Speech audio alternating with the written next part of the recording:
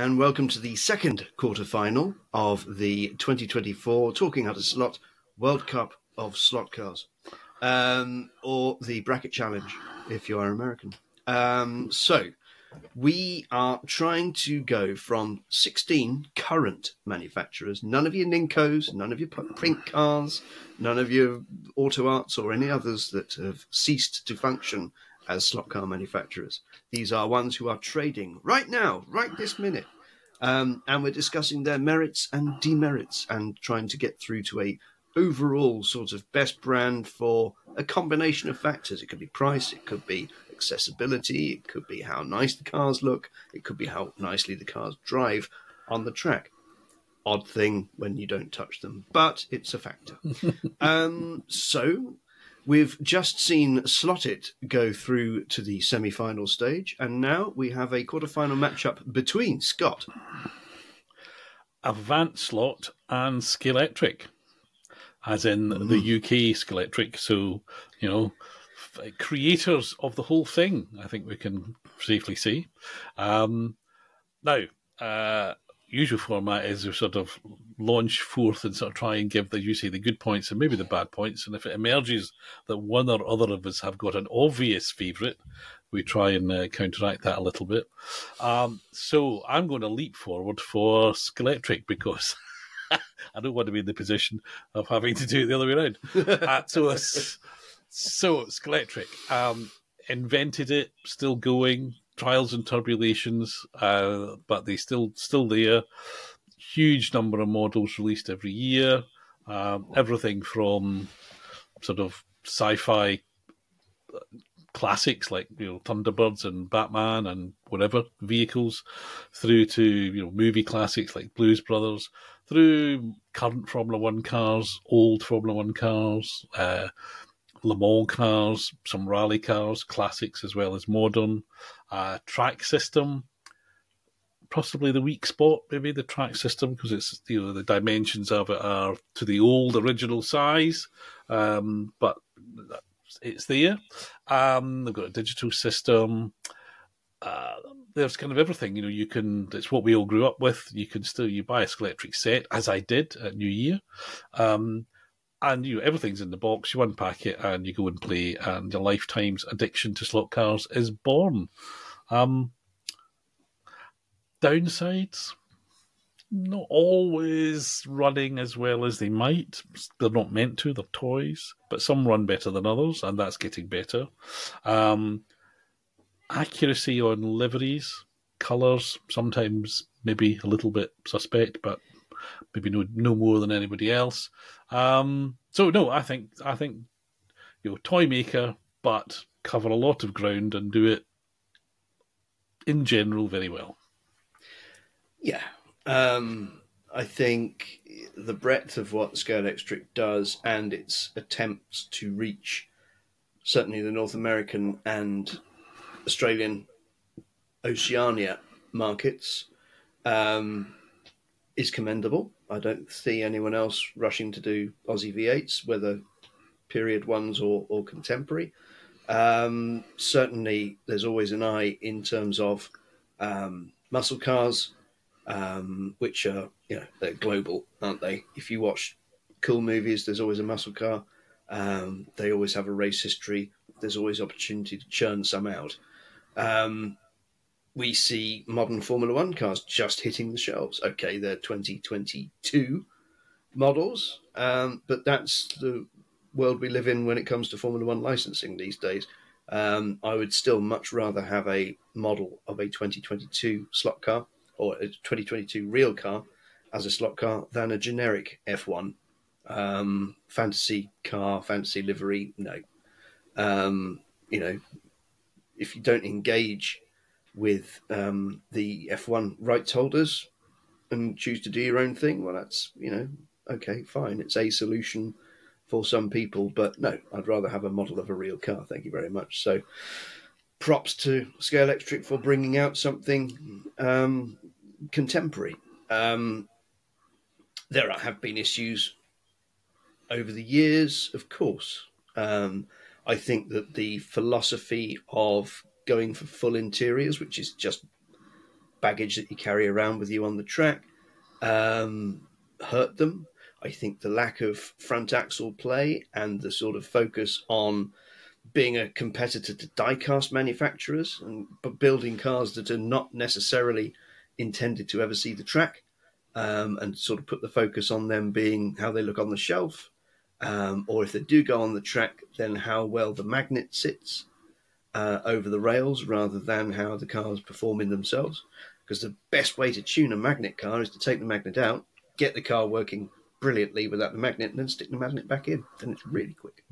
But yeah, and the shape of the Mark III Ford Capri obviously still rankles with how wrong it is.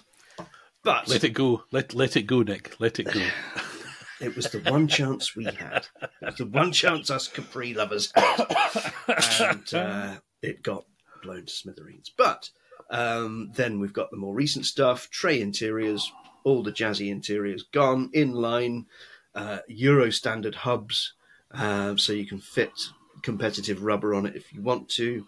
The brand team understands what slotters want beyond, basic race sets and cars that only run on proprietary track. They're not quite there yet. There's still a lot of things that, you cannot simply put a Scalextric car on wood or another manufacturer's track and expect it to run nicely every time. But they are the gateway brand. And, we owe our enthusiasm for this hobby, certainly in the English-speaking world, to having been given a Scalextric set at some point. Okay, well, I think you could lay some claim globally, couldn't you? Because the various offshoots, in Spain and elsewhere, have all had their roots in what came out of Scalextric originally. So obviously the home team, we're British, we're bound to be a bit, but for those overseas listening, that actually I think we're also Scalextric's harshest critic. I certainly hold them to probably a higher standard than I would if they were. I didn't see any Spanish forums noticing that Per Eklund's name was spelt wrong on the 6R4. Well, there's that, but I think we do. There's an expectation of, come on, you can do it. So Avant Slot, obviously very different scale. They make cars. They don't make anything else. They make vehicles, because obviously they make trucks and vans and stuff. But what I mean is they don't make track and things. Yeah. Now, given that I waxed lyrical first about that, do you want to wax lyrical about Avant Slot? Yeah, I can. They have quirks in terms of their engineering, but when you do a little bit of mild fettling of gear alignment or whatever it might be that isn't quite right coming out of the box, you've got little rocket ships there.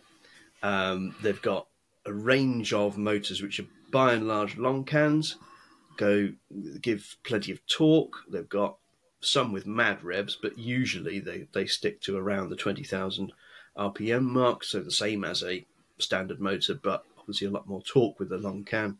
They're designed for people that want to race them, and that is true of their LMPs, their rally cars, their Dakar cars. There will be a touring car coming out, a British touring car of the Mitsubishi Galant. So, there's a fairly wide range. It's nothing like the Scalextric range in terms of depth, but they are very satisfying things to drive on a variety of tracks.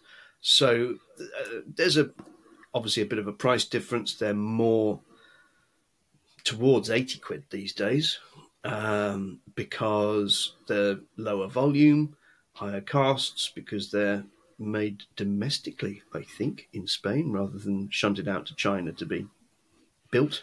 I'm not sure of that. I don't know. Could be. So yeah, I mean, there's just a whole different modus operandi. Can I, though, even though I like Avant Slot, I've got several. Can I say that they are a more deserving semi-finalist than Scalextric? Who did they beat in the first round? That got us some flack, didn't it? Was it NSR? Thunderslot. Well, same difference. Yeah. To be honest, I don't see them getting through past Scalextric. Okay, I had a little bit of a glitch there because you froze and went quiet, so I don't know what you said. not to build the tension, but it was a kind of crucial moment where. Well, I said I personally don't see Avantslot with a fairly niche business model outdoing the Gateway brand to the hobby for many parts of the world. I think your conclusion I completely agree with. I think a final honourable mention to see the fact that Avantslot are doing the unusual stuff as well. So the rally vans, they've done that set with the Quattro. They did the ones with the Manta, I think, wasn't it? Where you could get Chevy the van GM with the Manta and the Transit with the Volks. Yeah. So I think those are that's definitely interesting and welcome, but it's probably not enough to tip the balance in this particular pairing up against, in other circumstances, the way we're trying to look at it in the round, as it were. So that means it's Scalextric go through to the semi-final. And who will they meet? Well, we'll find out, because that will be the result of quarter-final 4. So we don't have to keep listening and watching to find out who that would be. So see you again soon.